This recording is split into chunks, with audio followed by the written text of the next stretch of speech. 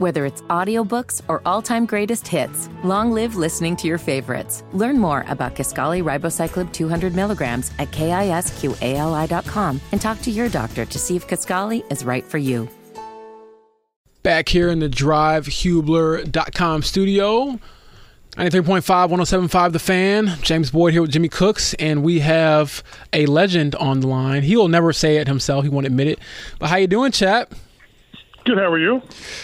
Well, for you, you've been around this for a long time. Obviously, what are your first impressions of Anthony Richardson and what he brings to this franchise in his 20 years of youth?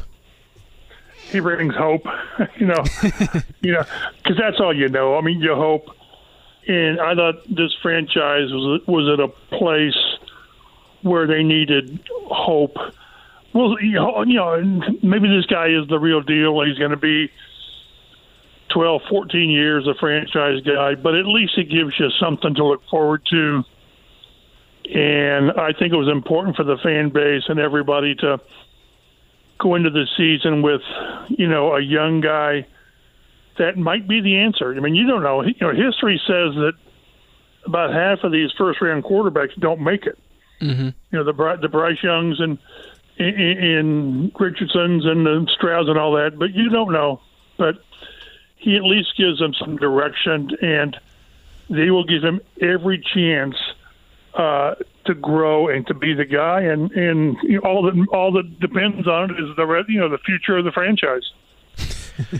Chap, I'm going to paraphrase him a little bit, but Jonathan Taylor was asked during an interview earlier this week for how he would best describe Anthony Richardson, and he used a lot of the same comps that we've heard throughout the entire draft cycle, referenced Jalen Hurts, referenced Lamar Jackson, referenced Cam Newton. In general, that's obviously high praise from arguably your best weapon on the offensive end, but when you hear that from Jonathan Taylor, that's just one example of the type of confidence early on that the veterans in that locker room have in the young man. What are your takeaways on that? Yeah, and I think what's important is in all those comparisons, there's always something there, right, that's valid. But we've got to let this kid kind of be himself and kind of do what he does. And sort of a lot of what he does is unique, but he's such an unfinished product. I go back to when we talked to Ed Dodds, one of Chris Ballard's right-hand men after the draft. And when he was initially, evaluating Richardson, he said it was so hard to get past the fact that he had 13 starts on like 290-some passes or whatever it was. Because as a scout, you want to see game film. You want to see the guy play. Well, this guy didn't have much of that. So, but it's really important that we all sort of let this guy grow. And, we all I think it's important that he plays sooner rather than later, but they will not put this kid out there until he's ready. And is that week 1? Is it week 6? We don't know, but it's going to be fun watching. Chab, how do you think Jonathan Taylor, having him in the backfield, will help simplify things a little bit for Anthony Richardson whenever he does take the field? Well, when we talked to Jim Irsay, I think it was during the draft, mm-hmm. He mentioned a couple of times. Of course, he also mentioned the season opener like 2 or 3 times, so we know where his eyes are. But he also mentioned how simplified offense. So they're going to, at least initially, tailor things to where, it won't be paralysis by analysis type of thing where you're so overwhelmed.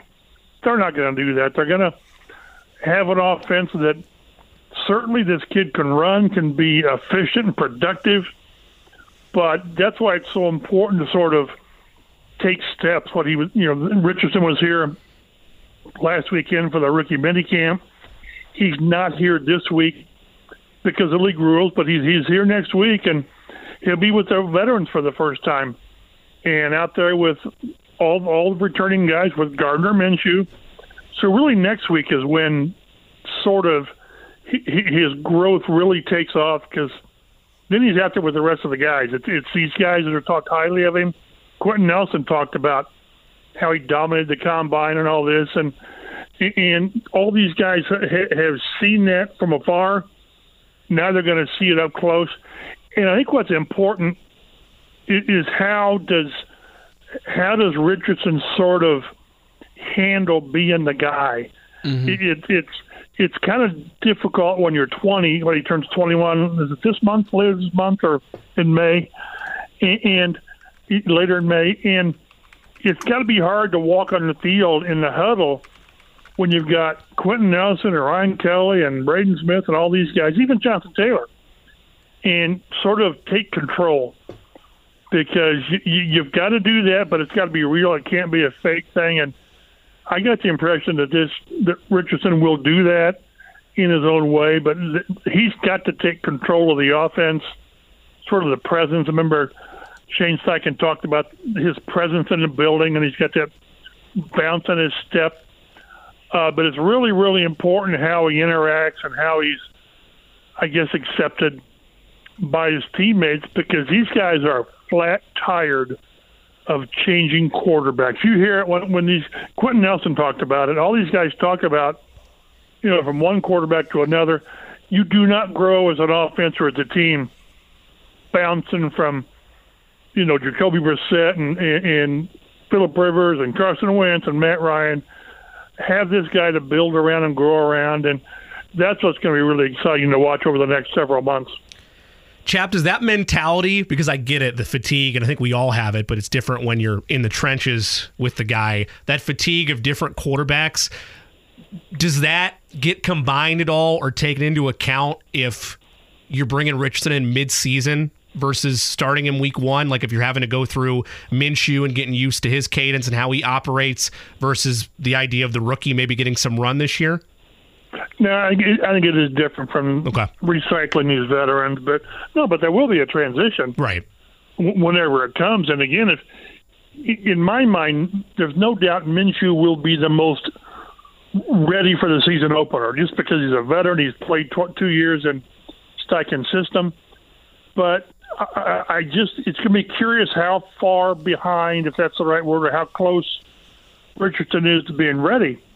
On top of that is how ready is the offense? Is the offensive line fixed to the point that they can protect this guy? I realize that everyone talks, and they're right about he's got the mobility to avoid sacks or whatever, but mobile quarterbacks run into sacks too. Mm-hmm. So it's really going to be how they feel how ready he is, but then how ready is the offense? And if he's close, I won't be shocked if he starts. But I also won't be shocked if they let Minshew kind of get things going. The problem is, let's say you start Minshew and they go 4-1. Then how do you transition to the rookie? That's a difficult part. But they'll go through all these scenarios. And again, from James was there, from talking to Irsay and Steichen, I got the sooner rather than later vibe from both guys. Absolutely. And Chef, this is more of a personal question. 40 seasons for you covering the team here in Indianapolis. What keeps it fresh? Why keep coming and doing what I assume you love every day? Yeah, it's one of those, you just enjoy it. And I've mentioned to guys in the past that I was very fortunate, and you're in the same boat, that I found something I really, really like to do at an early age in college and then coming out. And I was good at it, and they paid me for it. Holy smokes, they paid me for it. And how many people do you know, your neighbor or whatever, that goes 9 to 5, and he hates his job. He hates it, but he goes because he has to. He's got to put food on the table. We're some of the fortunate people that we found what we do. They pay us for it, and we're good at it. And as long as the checks keep clearing, I plan on doing it, a couple more years anyway.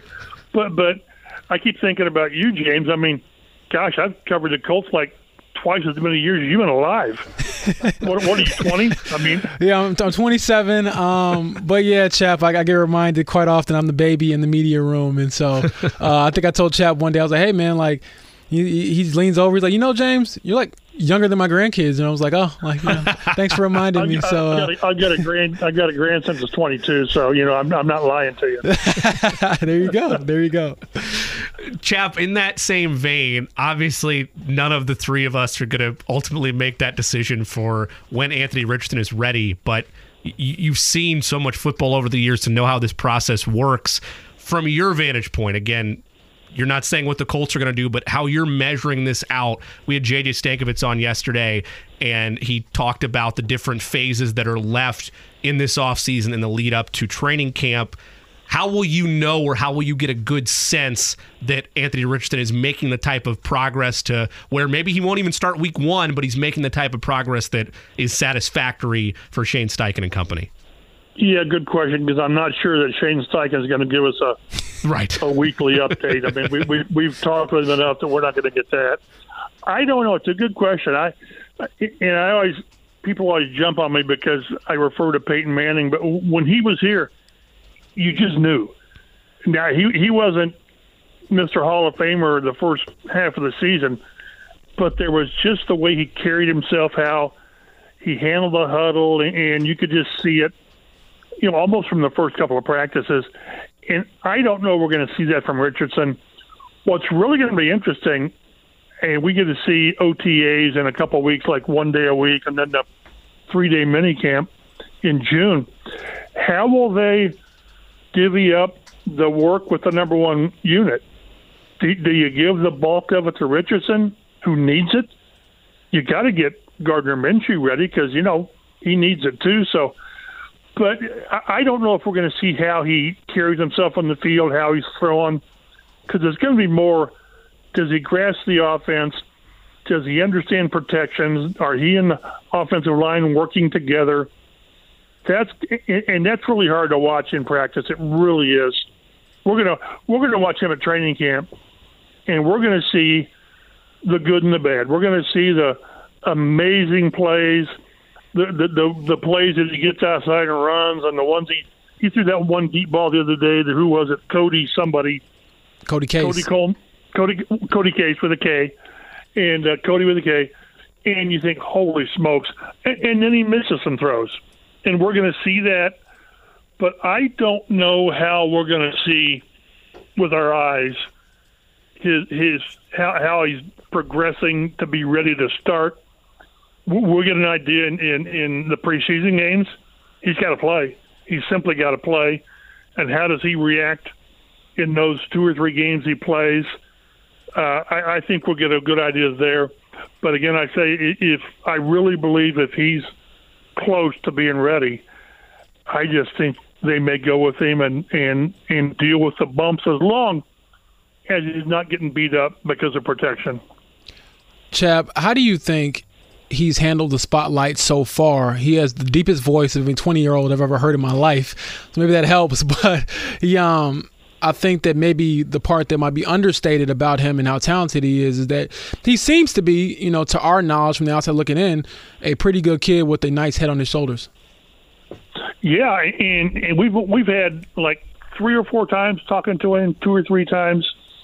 And what you really enjoy when the season gets going is being in the locker room, standing at his locker, and it's just a better setting. Mm-hmm. But I can't think of anything.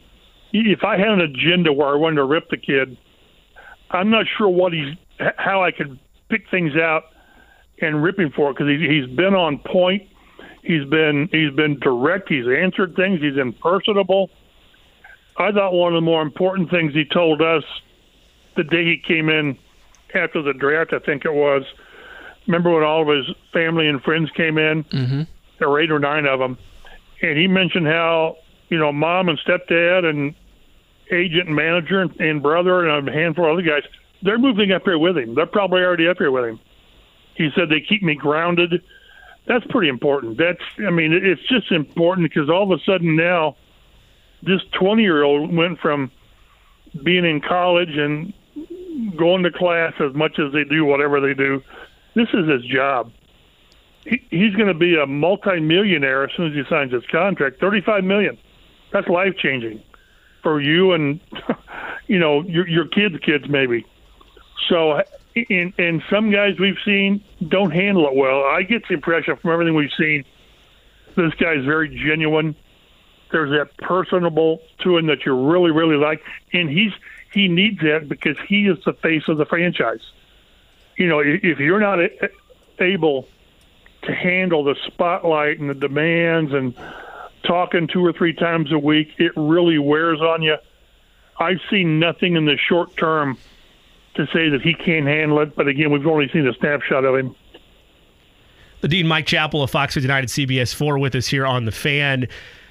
Chap, I know we're tired of hearing the name, but I need to ask you just for your context on it. What is to be gained or why has this evolved into a request for an inquiry on the Colts' part in regard to the Commanders potentially tampering with an inquiry about Andrew Luck allegedly last year? Well, yeah, I mean, if it's true, you've got to you want the evidence, or you want there to be an investigation to see what was done. And I trust the guys at the Washington Post. They don't throw stuff against the wall. They source things pretty well. So I don't have a doubt that something happened. It's just hard to figure out what that something is. And if I'm the Colts and I'm Jim Irsay, I am PO'd that they're messing with the guy. People forget that the Colts own his rights.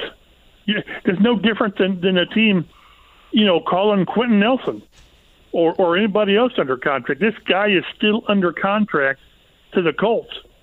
And if there's interference or tampering, it needs to be known. We saw what happened with the Miami Dolphins when, over 3 years, they tampered with Tom Brady and Sean Payton, and it cost them a couple of draft picks and, gosh, $1.5 million or $2 million in fines. The league, it's hard to prove, I think, but if they can prove it, the league comes down pretty hard. So the Colts are simply, it comes out wrong, but the Colts are simply protecting their commodity, which is what you have to do. And, all of us are convinced. I know Zach Kiefer did a really, really good thing with his podcast. I think Sports Illustrated did a good thing, too, on Andrew Luck.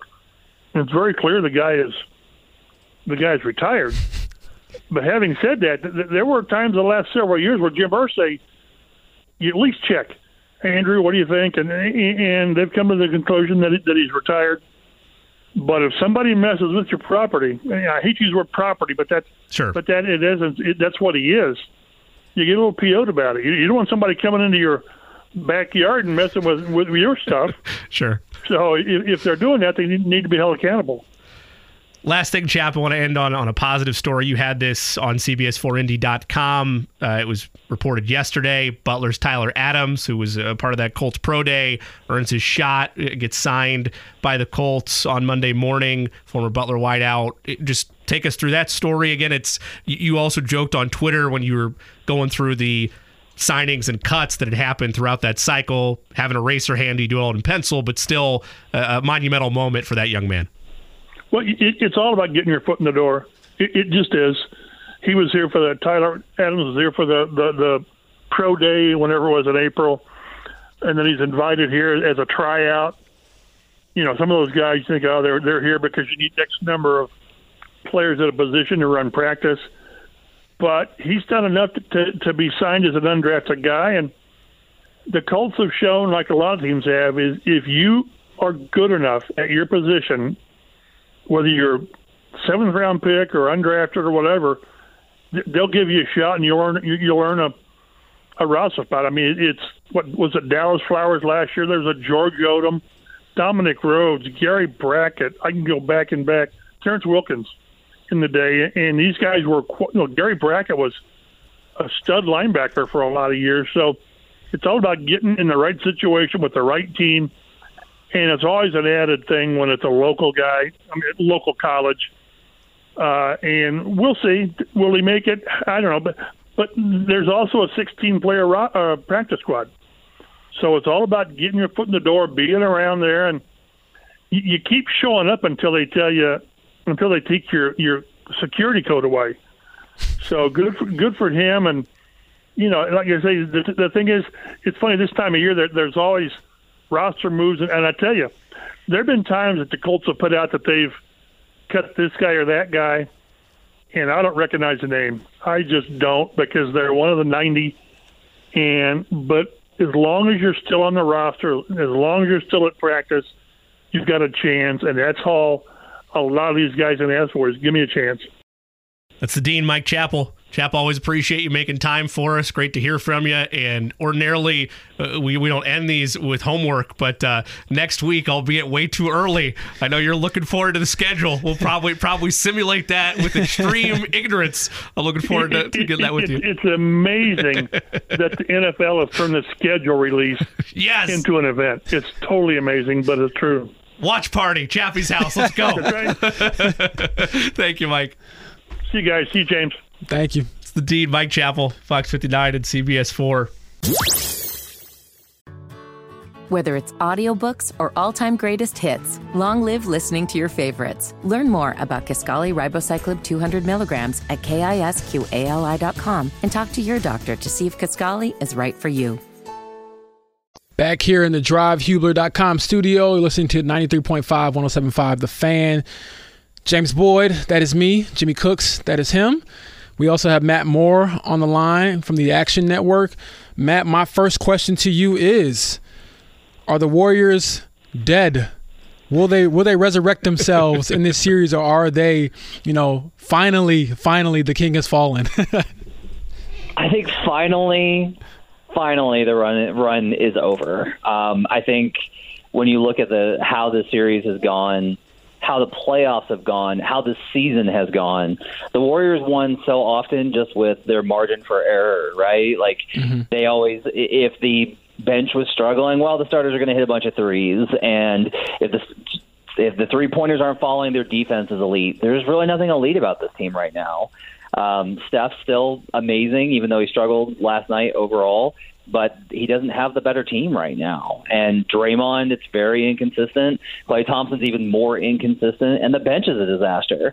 And so, they can't win on the road. There's all these things that have stacked up against them. It's taken a million cuts to finally fell the beast, but I do think that the Warriors are going to be done in this series. Matt Moore with us of the Action Network. You can follow him on Twitter at HP Basketball, one of our favorite NBA follows throughout the entire year, not just right now during playoffs. But to that same question, Matt, all that being said, it was plus 400 last night. It's plus 380 now. What's the value meter say about Warriors in 7? I have a hard time getting there, to be honest with you. I just think that the biggest thing I think from last night that I really kind of take away is the first time I've really ever seen the Warriors look like they know that they're just kind of outmatched here. Like they know they don't have the horses, and that's a real problem. They're having to get so much. There's so much that has to go right for the Warriors, where before it always felt like there was so much that could go right for the Warriors. And instead it's like, no, like you're going to have to play elite defense, and you're going to have to find the right rotations. Like think about this. Like Steve Kerr has mixed up his starting lineup twice in 4 games. That's a crazy amount of adjustments within the context of a series. So I think if we look at like the value as far as like how this is looking at, if you want to go that way, go the whole way. Like if you want to bet Warriors in 7, bet Warriors to win the title. Get even better of value on it now. Don't stop there. Don't stop at Warriors in 7. Go ahead and bet them to win the title. If they get out of this, then they're once again unkillable. But I think that there's probably not a lot of value to be found on them at this point. So my last one about the Warriors is, in particular, Jordan Poole. He was a guy they invested in. They expected to really take another step this season, along with the other young guys. And maybe to a broader point, do you think the Warriors may have gambled and wrongly gambled on youth rather than, retaining some of the veteran presences they had last year that helped them win, the title? 100%. I mean, I think that people tend to overlook contributions from the role players. So just like, oh, those are just guys. But look, last season, Nemanja Bjelica had big moments in the playoffs for them. Otto Porter started for them and had big moments in the playoffs for them. They got contributions from multiple guys, and the young guys simply have not been ready to contribute, or Kerr has not felt like they are ready to contribute. If you look at, they needed Jonathan Kuminga to be a bigger part of their team, and he just hasn't been. Moses Moody, I think, actually played really great last night. I think he has been a positive contributor. Yeah, they traded back for Gary Payton, who hasn't been healthy and doesn't look like the same kind of guy. And he had a good game last night. But in general, I'm not sure that they have banked a lot on internal, and obviously James Wiseman was a huge miss for them. Yeah. But they just haven't gotten the guys. They don't have the guys, which is the first time we've ever seen that in this Warriors run. Matt, last question on my end from Lakers Warriors. We know, and you know very well, how narratives will be shifted or changed by just a bounce of the basketball here or there. Anthony Davis has been, whether it's on Inside the NBA or nationally, panned for the up and down roller coaster that's happened at times, particularly during this playoff run. Has 21 points last night in the first half, finishes the game with 23. How much of the passiveness of the way the offense was rolling, obviously they won, so it doesn't matter, but how much of that in particular in Game 4 was, in your mind, by design and more of perplexing why they didn't try to go to him more often down the stretch? I think the Warriors have done a lot to try and bring help in those situations, but some of this is just they're not very disciplined with it, and honestly, AD doesn't demand the ball. Like, he doesn't really make it a huge priority the way that you might expect it to, and the Lakers don't make it an issue for themselves either. And so in those situations, I'm not surprised. Like, look, Davis is going to be inconsistent. Like, Davis will always kind of be inconsistent. That's who he's going to be. They can win a title with it, but I don't think there's any reason to suspect that he's going to suddenly change in terms of being an inconsistent player that goes game to game from monster performances to And I think that's going to be how it's going to go. But the key is that the Lakers are deep enough and well coached enough and have enough defensive capability to where they don't need that from him every night. So got a couple Game 5s coming up tonight. I'll start with the nightcap, which is, Suns at Nuggets. Have you ever seen a stretch like this that Devin Booker is on? Because I'm trying to rack my brain of it, and I'm only 27. I didn't see Michael Jordan in his prime, but the lists that he's on are like Michael Jordan lists. Yeah, so the best scoring performances I've ever seen in person was obviously, I was at Game 6 for Clay in 2016. That's the best, scoring, shooting performance in a huge spot that I've ever seen. Devin Booker's mid-range Clay, Game 6 Clay Thompson every game. Every game he's like that. Yes. It's absolutely incredible. The efficiency is just out of this world. He just does not miss. And some of these are really well-contested shots, and he is absolutely hitting them. It's been an incredible postseason for him. He's not one-dimensional. He's making the right passes. He's doing all the things that make his team better. He's defending. He has done absolutely everything for the Suns, and they would be doomed without him. So it's one thing. Sometimes these numbers are not reflective of how the game went, or there could have been other things, or took too many shots. No, every shot has been a good shot for him.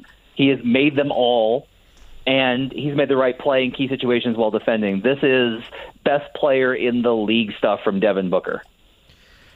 Matt Moore with us of the Action Network. You can follow him on Twitter at HP Basketball. Matt, you're obviously based out there in Colorado. The Nuggets throughout time, but in particular during the era of the Joker, it feels like are still viewed as an afterthought, still viewed as, okay, we want to see you do it before we're finally going to believe in you. What's the vibes out there in Denver with this series tied at 2 games apiece? I think there's still a high level of confidence from the team itself, and I think from the fan base, because it has taken Booker playing at this level, and there is an idea of,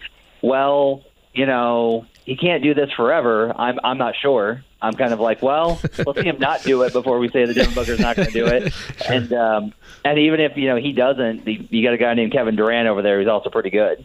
So, but I will say, look, despite all of that, the Nuggets had chances. They could have won games 3 and 4. Despite incredible performances, those games just weren't far enough apart. Those should have been really, especially Game 3, that should have been a blowout win for the Suns. And the fact that it wasn't, I do think kind of gives a lot of credence to the idea the Nuggets are better, but they're going to have to make the shots, and they're going to have to make the plays, and they're going to have to be incredible and get enough offense and figure out, I guess, something on defense, whether it's just taking away Landry Shamet or just getting role players to shoot better at home. This is a game on the margins now, because you got Joker playing at an all-time level, you've got Booker playing at an all-time level, and it's going to come down to the role players. The Nuggets have home court. That leans in their favor, but I think the series is razor thin. So in the East, we know Miami's in the driver's seat. I'd expect them to close this series out in 5 or 6 games. They just look like the better team, period. But for the other Eastern Conference series, 2-2, what do you think has hindered Boston, specifically down the stretch in some of these games? Because to me, They were in the finals last year. You're supposed to have been through some of these aches and pains, but it seems like they really are having a hard time, even to a degree with the Atlanta Hawks, of just closing out games and series. Yeah, and the real problem for Boston is Boston. This, honestly, game one. Look, the series is 2-2 because of the Boston Celtics, and I'm not trying to take away from what James Harden did. He was incredible. PJ Tucker is such a huge part, that addition. Every team should want PJ Tucker. He should be the most sought after free agent because he helps you win. But I'll just say this: they obviously have a letdown spot in game one without Embiid. Game four, they're up 6 late. They have every opportunity to win that game, and they simply don't execute. And they do this where late in games, they get away from themselves. They don't have a disciplined game plan, because a lot of this is that if you look around the league, it's a late game situation. What are most teams going to run? Pick and roll. They're just going to run pick and roll. It's just going to be all right, let's just get pick and roll, and we'll run some sequences and get our best guy the ball in space and make a read. The Celtics don't play that way. That's not how they're designed. They run the fewest pick and rolls, I think, bottom 5 in the league. So they don't do that. So a lot of this is their offense that looks so awesome at times can completely melt, and they get away from themselves, and then they make dumb mistakes like doubling off of James Harden in the corner on Embiid in a 2-point game. Just a terrible mistake by Jaylen Brown that he admitted to. They do not have a collective wherewithal that is very high, and that's going to continue to cost them in the playoffs. The question is, again, we talked about the Warriors and margin for error. Celtics' margin for error is very high because of their overall talent level and their capability possession to possession. If they can just manage to avoid these situations enough, they'll be fine. I think they win the series, but it's not going to be, and it's never going to be easy for the Boston Celtics. How havoc-y or just bizarro world would it be if it's a Miami-Philadelphia Eastern Conference Finals? It'd be absolutely crazy, just because you're talking about an 8th seed versus a team with Doc Rivers, James Harden, Joel Embiid. That's absolutely crazy. I don't know if I could bet Heat fast enough in that series, to be perfectly honest with you, just based off of the history. If you look back, Joel Embiid's record versus Bam Adebayo is not good. And that doesn't make a lot of sense because Bam is so undersized in those spots. But I would be very excited to bet the Heat, who would have to be massive dogs in that situation. If the Sixers advance, again, it's because the Boston Celtics melted down. I don't think it's because the Sixers are better. They're a really good team, but I do think that they just don't have the coaching advantage alone in that matchup is enough for me to lean Heat. For Jimmy in particular with Miami, how do you think he galvanizes that team? Because, again, talked about it with Jimmy earlier, teams will say, or people will say, oh, well, they beat Milwaukee because they were hurt. And I'm like, wait a second, Tyler Hero broke his hand. He's not there right now. And for whatever reason, they just feel like a team that has a chance. And I wouldn't feel that way if they didn't have Jimmy B. Yeah, and when you get a guy like that, the biggest thing that players will say is that you feel like no matter what, we're going to have a chance because of what this guy is doing. It's incredible leadership from the perspective of leading by example, which is it gives you that confidence to make plays. It gives you that confidence to do the right thing. We talked about Booker and his passing. Butler's the same deal, where it's he's willing to distribute. It's not just scoring. It's scoring and defense and passing and rebounding. It's whatever that team needs on any given night. And they're shorthanded right now. Not just Hero, but Victor Oladipo. They're down ball handlers. Kyle Lowry's having to come off the bench. That was their big marquee free agency signing, and they're just finding a way. Now, I will say, I think the Bucks series, there's a lot of context to that and how that happened, and they're facing a Knicks team that I honestly don't think belong here. I just don't think they're a second-round team. But this is what you do, right? It's you find the window, and you take advantage of it. How many teams have had great opportunities and blown it before? And so the Heat are the opposite, where if you give them an opportunity, they are absolutely just going to bull rush through you because Butler's tenacity, intensity, and his talent enables them to do so. Matt Moore with us here on The Fan. Matt, shifting locally for a second, we can debate how far away the Pacers may or may not be. They're still, whether it's Tyrese Halliburton or not, in search of that superstar that can carry the day for you, and they're still in search of, obviously, a playoff berth. When you look at what happened in the Eastern Conference this year, is it just an anomaly that Milwaukee fell apart and they feel they've corrected that by showing Bud the door? Or is there a real area for optimism for a team like the Pacers where, look at what the Knicks did, look at what Miami did. If we squeak in or we make the playoffs, we're giving ourselves an opportunity within this conference. I mean, like, step one's the lottery, right? Like, that's step one. Like, I've said, I'll say this, like, I've said the number one team the NBA should root against getting Wembanyama is the Pacers, in my opinion. That's the number one. If you put Hallie next to Wemby, oh my God! Speaking into existence, Matt. Yes. Yeah, that changes absolutely everything, and that's a contender for the next decade. But beyond that, that's going to be the challenging part for the Pacers. Is I do think that we're entering into a real era of parity, and we saw that this year. I think there's a good chance that things are going to be drastically different with Milwaukee. That opens things up in the division. We'll see what Cleveland does. Obviously, a disappointing exit for them. But sometimes there are these gaps, and a team steps in and fills it with dominance, but it doesn't feel like there's a team well positioned to do that. So there is an opportunity here, but it's going to take, obviously, like, there's a lot of steps the Pacers have to go through to get there, unless they get Wembanyama. Like, this is really what it comes down to.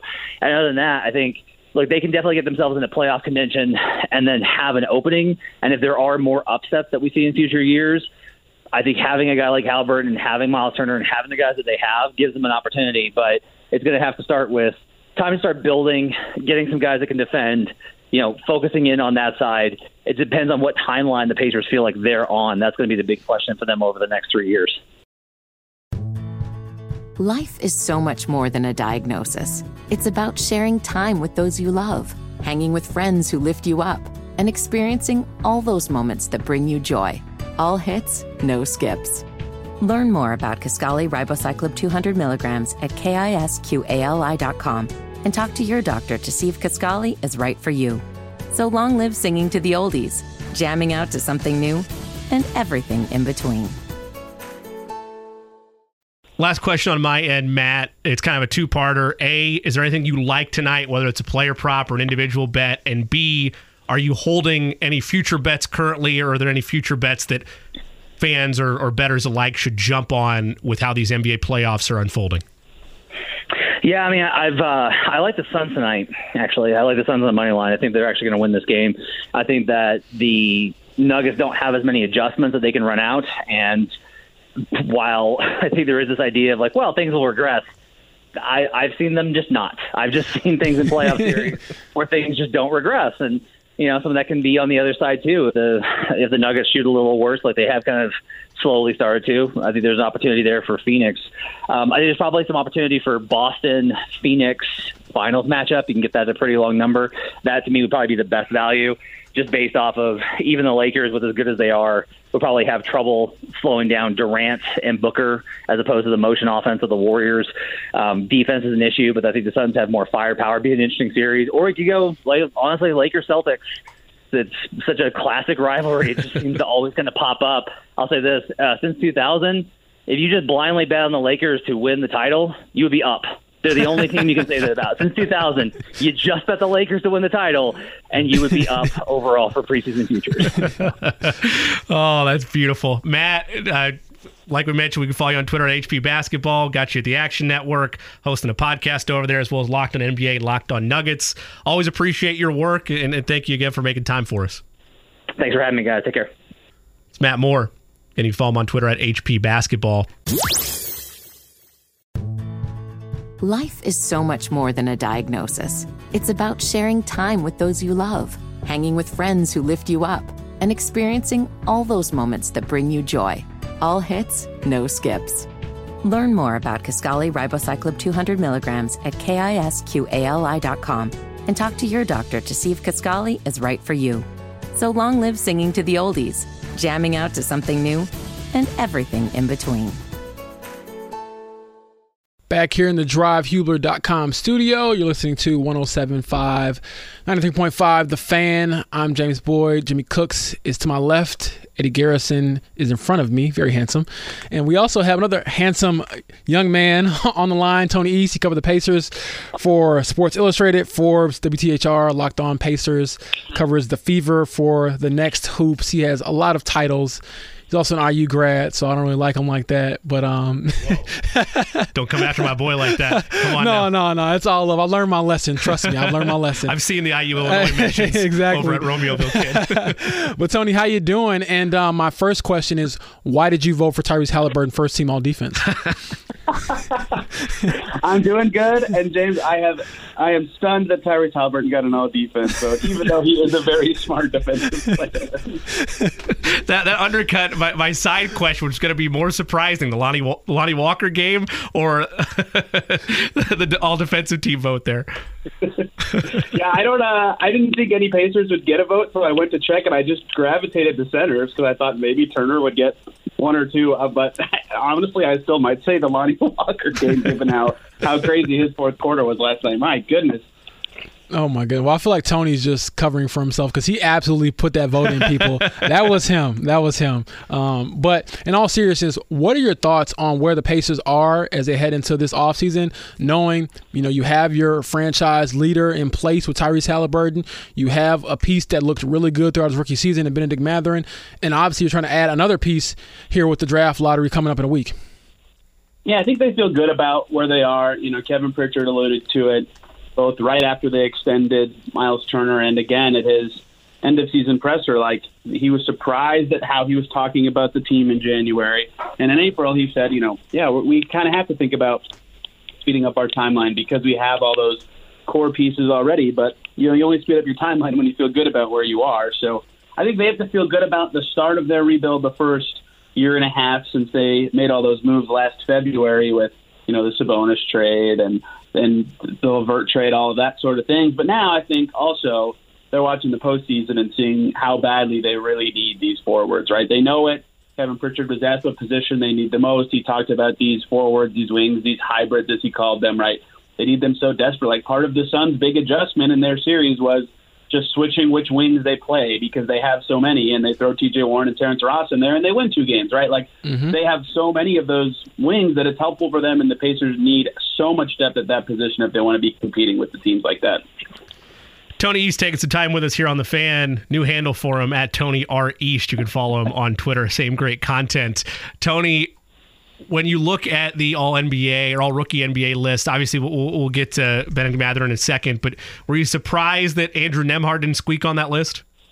Absolutely was. I thought he, was in the top maybe 6 or 7 best rookies this season, honestly. I mean, he's maybe the best defending perimeter rookie in the whole class. Walker Kessler, of course, takes the best defensive rookie in general. And that, of course, impressive 63 starts for this Pacers team and showed a lot of roles, right? Was really good off the ball, playing next to Halliburton, was really good on the ball, closing the season when he kind of figured out how aggressive he needed to be, right? That big halftime adjustment in Milwaukee that he took in stride and was great the rest of the season. I thought for sure he had a shot. He was second among all rookies in assists. Like, his scoring and rebounding are kind of middle of the pack for his draft class. But he made the Rising Stars game. He played well on both ends. I thought he was almost not quite a lock, but pretty close to a lock to being one of the the 10 best rookies on one of these teams. And he got the 10th most votes, but Tari Eason with 2 first-place votes ends up getting him more voting points, which is extremely confusing to explain. So I was really surprised he didn't make it. I thought Rick Carlisle even called Nembhard a top 10 pick during the season. So I think that the Pacers also thought he was one of the 10 best rookies and should have made it. But such is life sometimes with these second-round picks. Well, I mean, when you make a buzzer beater over LeBron in L.A., I think that should automatically put you on the list for All-NBA rookie. And right, the Warriors game right after that too, where he outdueled Steph and like the undermanned Pacers beat the Warriors on the road. Like, that was a huge win for the team, and like his coming out party right after that buzzer beater, that was a huge week for him, and that wasn't enough. Yeah, I think, jokes aside, he is a vital part of their future. And in talking about their future, one guy who I had the pleasure of covering last year, had a really good rookie season, was Chris Duarte. The sophomore season, not so much. What do you think of his future with this team? And is that someone who could potentially be moved, just considering how maybe he was not frozen out of the rotation, but just never really found his footing with Benedict Mathurin coming on board?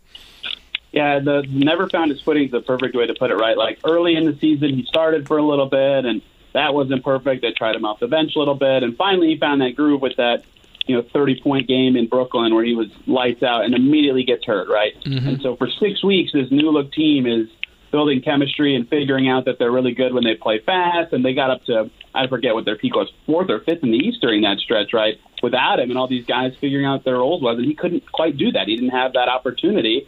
Then he came back and looked good for a little bit and then had that terrible stretch where he missed 20-something shots in a row, and then the ankle was bugging him again. Like, he just never had the same chances to show what he could do. But I also think stylistically, where I just alluded to this, when the team figured out how good they are playing fast in that November-December stretch, like I think the way Chris Duarte plays, a little slower, more methodical, right, fit really well with the Sabonis and Brogdon Pacers team. He's not as well suited to this style, or at least didn't adjust to it as well as some other guys did. So if he is back next year, I think that's going to be a big part of his season, is learning to speed things up a little bit, or be a part of this Halliburton-led random action fast steam. And if he can't, maybe he is a trade candidate, right? You remember, James, last year at the draft, how many teams were interested in him even after the Pacers actually picked him, right? Like, he was a popular pick that year, and so maybe teams still have some of that interest in him if the Pacers are interested in seeing what they could get for him. But at the same time, after how good his rookie season was, it might be hard for them to give up that quickly.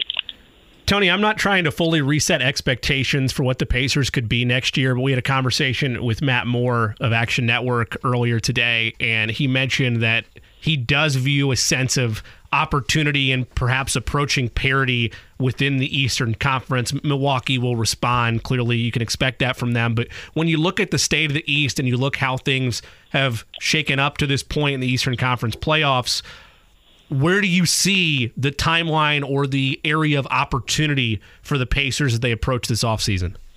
Yeah, it's tough to say, but looking at all the East teams that are doing well, I think Boston's the only one that you could say, even if they lose the current series they're in, is like an obvious mainstay at the top of the East, right? The Bucks just fired their coach. Who knows what they're going to do next? The Heat look like they're going to the conference finals. Their whole team, besides Bam, feels like they're 30-plus, and yeah, no matter, the Heat could trot out us three and we'd win a playoff game. But it seems like their timeline has to end eventually. There's all these murmurs about James Harden potentially going back to the Western Conference. Who knows what will happen with Philly?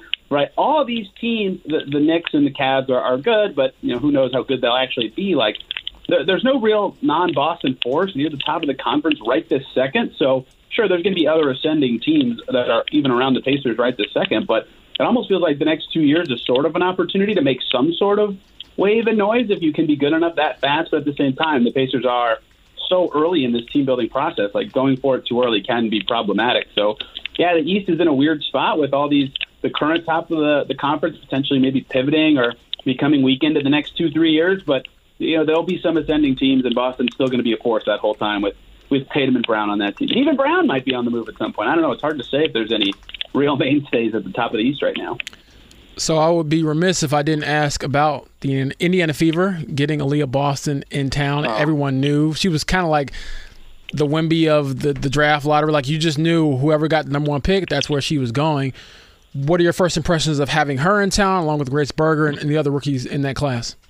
Yeah, thankfully someone who was in the crowd for the Fever Sky preseason game in Chicago uploaded some footage of the game to YouTube so I could see it, because the preseason games are televised. But there's a chance Aaliyah Boston is the Fever's best player, like, right now, right this second, like day one. She's that talented. She's that, tactically gifted. She's so smart and heady, and her timing is amazing. And the Fever have been last in defensive rating 3 straight seasons. That streak only broken by being 11th out of 12 teams 4 years ago, right? They really need defensive help, and Boston is certainly that on the end of the floor. Her positioning is amazing. Like, she's exactly what they need, and could really help this team finally get out of the WNBA basement. Berger is very tenacious, really fits in stylistically with the way Christy Sides wants to play. Her positional versatility is great. Like, they love their draft class. They love the way they're trending with a little more shooting and speed. They're going to play a lot like the Pacers, fittingly enough. So I think the 2 rookies will help a lot with that, and there's a chance Boston is really good right away. Tony, this has kind of been a theme of the day. Tony East of Sports Illustrated covers the Pacers, Locked On Pacers podcast. A great listen for you wherever you get your podcasts. There's been a discussion of the day regarding the Warriors, the funeral vibes that are there. When you look at them down 3-1, I know you tweeted it. I tweeted something similar as well. You couldn't help yourself, not you just generally, but the masses, with superimposing Steph Curry's face on LeBron when he had the Undertaker shirt sitting on the side of the Cavs practice facility at the time. The revenge opportunity is there. Do you think this is the end of the dynasty, though, or at least the end of this iteration of it? And if they can't get anything from Jordan Poole, who they just handed a ton of money to, like it's hard for me to imagine them finding a way to get this done. Like Steph's been, even last night he wasn't shooting well. What, he finished 12 for 30 or something like that, and he was the best player on the court. Like, he still has it, and Clay's hitting, he still has it. Draymond looks great when he's playing still. Like, their top end talent that made the dynasty still looks great. After those three guys, they're like, they need Kevon Looney to like make every shot he takes, or Moses Moody to go 3 for 3 to get any other production. It's because their depth is not very good, and Poole can't do anything. I mean, he only played 10 minutes last night. They can't even play him more than that without him being a detriment. So if they can't get anything from Poole, they're just going to need Steph to be that Game 7 against the Kings Steph for 3 games. And even then, all it takes is one Anthony Davis masterpiece, and you're just out. So, given the way that AD's played and the way the Lakers are defending, I'm hard-pressed to say that the Warriors win the series, even though if any team is going to do it, it's them. It might be the end, which is crazy to think about. I mean, it's been like a significant part of my life that they've been, the premier team in the league. So, Tony, one thing we do know that has come to an end is the Fort Wayne Mad Ants. So, they're moving over to Noblesville. Thoughts on that transition and possibly just seeing more of the talent on the G League team up close and personal, where you don't have to make that drive, to go see them? Yeah, out of nowhere, kind of stunning announcement for this change to come to Noblesville for the Mad Ants. And 2 seasons from now, they're hopeful that arena's done. So next year, the Mad Ants, as they'll be named for one more season before they change their name, will play all in Cambridge, which is pretty nice for synergy with the Pacers. I think that's what some of this is about, is just being a little bit closer to, the NBA club. I think next season, the NBA said that all 30 NBA teams will have their own direct G League affiliate, so it'll be a lot easier to do those sorts of things. And yeah, I think that's the big part of it, is that talent can be close by. A lot of Mad Ants players live near or around Indy as is, so a lot less 2.5-hour drives up for games and things like that. That'll be nice for them. And, the other part of this is, like, the NBA just changed its CBA, and there's a third two-way contract now, right? So 3 players on the Pacers that split time between the G League and the NBA now have a lot easier time, practicing with the Pacers and then potentially going to the Mad Ants for games or for game reps. Like, that synergy is really nice as well.